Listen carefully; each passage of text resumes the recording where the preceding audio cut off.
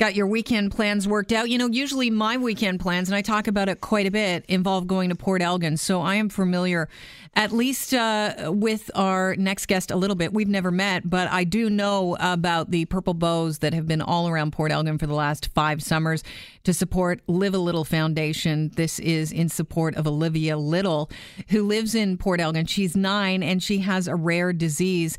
Her parents have made the news right now, and courtesy of, I believe it was in the Globe and Mail, Erin Little joins the show right now to talk about a dilemma that they are facing with regard to Olivia and a specialized eye drop that is going up astronomically in price. Erin, it's good to have you on the program. Hi, Kelly. Thanks for having me, and thanks for talking about the bows. I'm glad you see them when you come. See them all the time. And, you know, that town shows so much support for Olivia. I know that you've raised a lot of money to help support her, but it just seems like, wow, what a kick in the teeth that Health Canada has served up to you, because they have given a pharmaceutical company the application to sell an official version of a drug that allows Olivia to really do something as simple as being able to see. Mm-hmm. So let's start with because I know she has, now I don't want to mispronounce it, but she has a very rare illness. Can you describe the illness and tell us a little bit about it? Yeah, so her rare disease that she has is called cystinosis, and it's a genetic disease, and there are roughly 100 Canadians that live with it and 2,000 people worldwide. So the amino acid cysteine can't release in her body, and what happens is those cells that die off, they crystallize and they attack the body, and for some reason they attack the kidneys and the eyes first. So Olivia also has stage 3 chronic kidney disease and something called Fanconi syndrome because of it. And to treat her body, she takes an oral form of cysteamine called Cystagon, and she has to take that drug every 6 hours to just provide her body relief. It doesn't stop it, it just helps it. And then for the corneas, so the oral cysteamine doesn't reach the corneas. So she has to have the eye drops that she has been taking for over 8 years. She started eye drops immediately when she was diagnosed at 18 months old.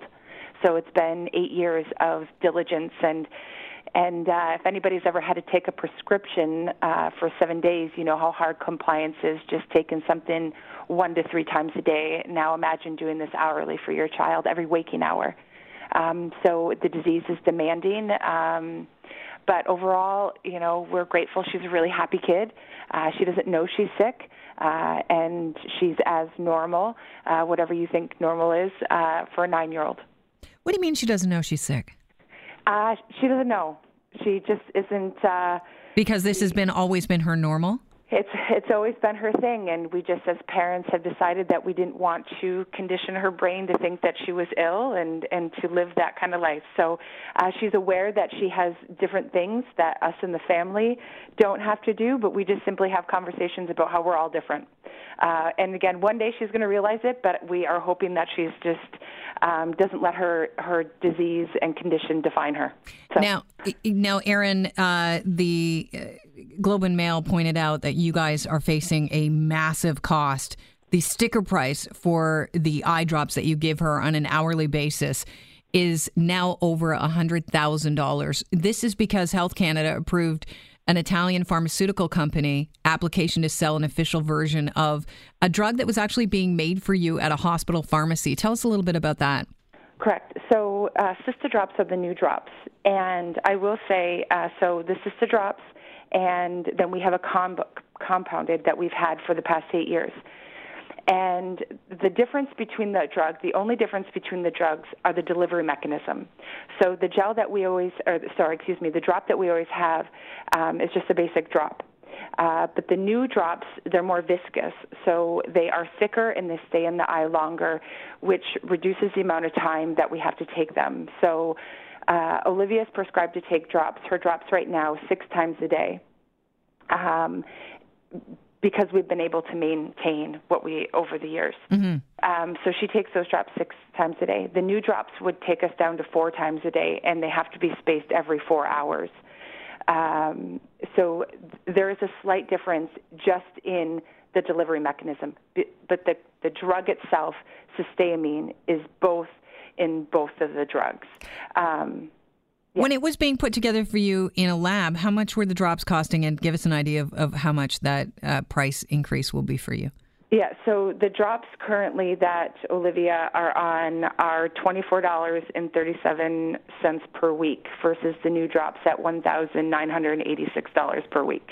Wow. And to make it even a little bit more fun, like just from a perspective, so Olivia's drops right now per drop is 29 cents per drop, and the new drops are $35.46 per drop that goes into her eyes. So you're on the show today, not to gain support from people, although it is nice. I know you get a lot of support in your hometown of Port Elgin financially, but this is a huge strain. $100,000 extra is a big deal. And this isn't the first time it's happened with you and a drug here. This is the second time in less than 2 years that a pharmaceutical company has taken an old, inexpensive drug for their illness and tweaked the formula. And now they launch a new version in Canada, and the price is through the roof. So you actually really want the government to do something about this. I do. So from our perspective, and just to note, when we fundraise to fund research. Like, we don't keep that money, right? So that is to fund research. So she has hopefully a cure one day as an option. And, of course, to fund research for better treatments for our kids. Here we are. I mean, although we didn't fund any of that research, like, kind of get kicked in the face when you do that. But yeah, because when you're talking about a drug or a disease that's so incredibly rare that 1 in 12 Canadians suffer from it, it's hard to get, people to fund the research. I get that. So the town is supporting Olivia and saying, well, you know what, we'll help. Absolutely, and we live in a great place for that. So, from my perspective, from how I feel about it, and because this is the second time we've been put through this, and I also like the drug that Olivia's on currently, the Cystagon, the oral cysteamine, is another drug that's going to be coming through Health Canada soon as well. Right now, it's currently on SAP, so we have to watch for that to come through. And then will we have another gap again? Again, we thought this was fixed when we went through it with Procysbi, and the thing is like, the process is killing patients. The fact that Health Canada approves a drug and then they take away anything that's being compounded or through a special access program, they stop that. Yet there's a gap there because the CADTH report gives feedback to the pharmaceutical companies when it comes to the drug. And in this case, the CADTH report came back saying that it needs to have an 80 to 87% decrease in price. So now the government says one thing that says, no, we're not covering that drug. And then the pharmaceutical companies aren't budging. So you put our family and other families in the middle. And I want the drug for my child. I want that drug for every child with cystinosis because we all deserve that treatment for our children. And the thing is I get wedged, and usually everybody hears our voice, and the government says, we better pick up this bill. And I am grateful for that. I really, really am. But the bottom line is, if we want to stop this from happening, we need to start questioning why these drugs are so expensive. Olivia's not the first one to be in this situation, and she's not going to be the last until the process change and the patient comes first. When you go approach Health Canada, like, what is the response? Do you talk to a human there? No. How frustrating is that? It is really frustrating. And what people forget, like, Health Canada is a business too. And so I think sometimes we really forget that it's a business. And so they are doing their part, but their part needs to align with all the other parts because what are you doing it for? You say everybody says it's for the patient, but we're hurt first and foremost.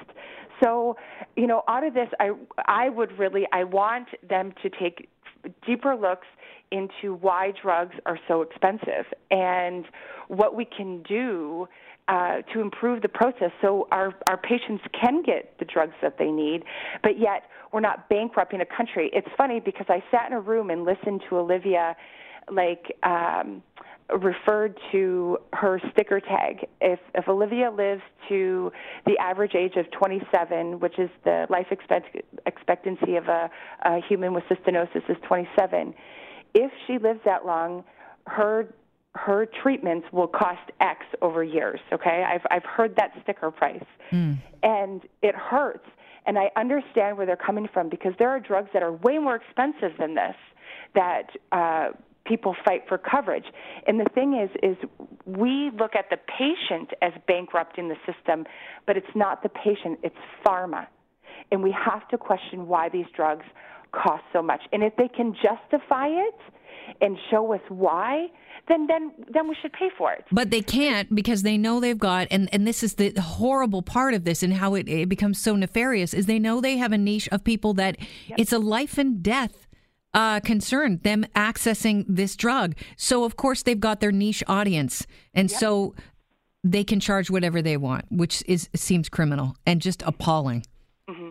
And very much so. And it's kind of funny, because we listen to these pharmaceutical companies, and you have conversations with them. And over the years, we've met I've met some men on top in pharma business that have cried, "We care so much about your kids," and this and that. But when it comes down to it, they pigeonhole us. They're smarter than us. They're always 5 steps ahead, and they pigeonhole us because they know we're desperate. So they just sit back, and you know what? I'm a marketing tool for them, and I'm tired of it. Like, it's not fair that I have to be on this phone call with you instead of being at the beach with my kids. Mm-hmm. And that is the problem, is that they know what they're doing. They know that they don't have, and they don't offer it compassionately. If they care so much about us, how come they won't give it to us until it's covered? They do, other diseases do it, but they won't do it with us. And then we're left here without a drug, and they've just created a population of 100 people going to the government, publicly talking, and then they turn around and cover it. Are you left without drugs? How much drugs do you have left? We have 2 weeks left. And then what? And then nothing. We can't afford a $1,900. What do you do then? What's your plan? The plan is she's going to go without treatment. Oh, Erin. Yeah. That's really hard to hear. Yeah. Especially because I've been so diligent for 8 years. And you know, the thing is if it was reversed, if I was a mother not giving her drugs, it would be criminal. Found out about it, it would be criminal, and I would be punished. And this is where it's not fair for me and for anybody else. So you're 2 weeks out from the medicine running out. You can't afford the $100,000 a year to buy the actual medicine that the pharmaceutical company is now selling, their official version. What happens? Where do you turn to next? I mean, you're running out of time. You're literally running out of drugs. Beyond talking to the media and people like me, what are you hoping for? You know, what's in the back of your mind here? Where do you go from here? You know, if I had a plan, right now it's just kind of unfolding. It's you know, we've gotten. You know, our MP has been supportive of this. Like, he has listened to us. There's only so much that they can do, too, is to keep talking about it. And you know what? All we can do is keep talking about it, and hopefully the right person cares. And hopefully they hear that the process needs to change. And unfortunately, this is something we've been facing for, you know, months now. And in the middle of summer, unfortunately, it's like having a crisis at Christmas. Mm. It's just... There's just not enough people around. It's, you know, it is sad, but immediately it's an Olivia story. But if anybody's listening right now, this could be a story about anybody that's listening. If there's a niche drug that you need, and a pharmaceutical company from overseas hears about it, and you know, they want to buy the official application to sell an official version, it's very possible that we could find ourselves in Olivia's situation. And this is something that should relate to everyone listening, because we shouldn't be held hostage. It shouldn't be a life or death situation when you're talking about a drug that can save someone's life. And that's appalling, the jump in cost. Just once again, remind us how much the drops were per drop and how much they're going to be. Yep. So the drops that we currently have are 29 cents per drop, and the new drops are $35.46 per drop. Wow. Yeah. So it's quite the difference. And again, just tell us why. Tell us why it's worth it. You know, people, it's really easy to put a price tag on my daughter. I hope you hear from Health Canada. We are going to put this out on our Global News website, I'm sure, Aaron, and we'll start to rattle some cages and hopefully get some answers. Aaron, it's very lovely to meet you under these circumstances. Unfortunately, not the best, but we'll be thinking about you for sure. All right. Thank you so much. And thanks for mentioning the purple bows. No problem. By the way, that starts again in Port Elgin. It's happening right now. Just if you're up in Port Elgin, you'll notice the purple bows and think about Olivia. Thanks so much. I appreciate your time, Aaron. All right. Thank you so much, Kelly. Cheers. That's Aaron Little. Wow. Where do you go from there? I mean, I wish I had a solution for her.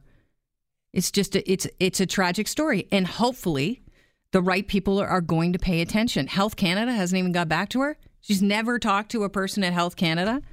That's appalling.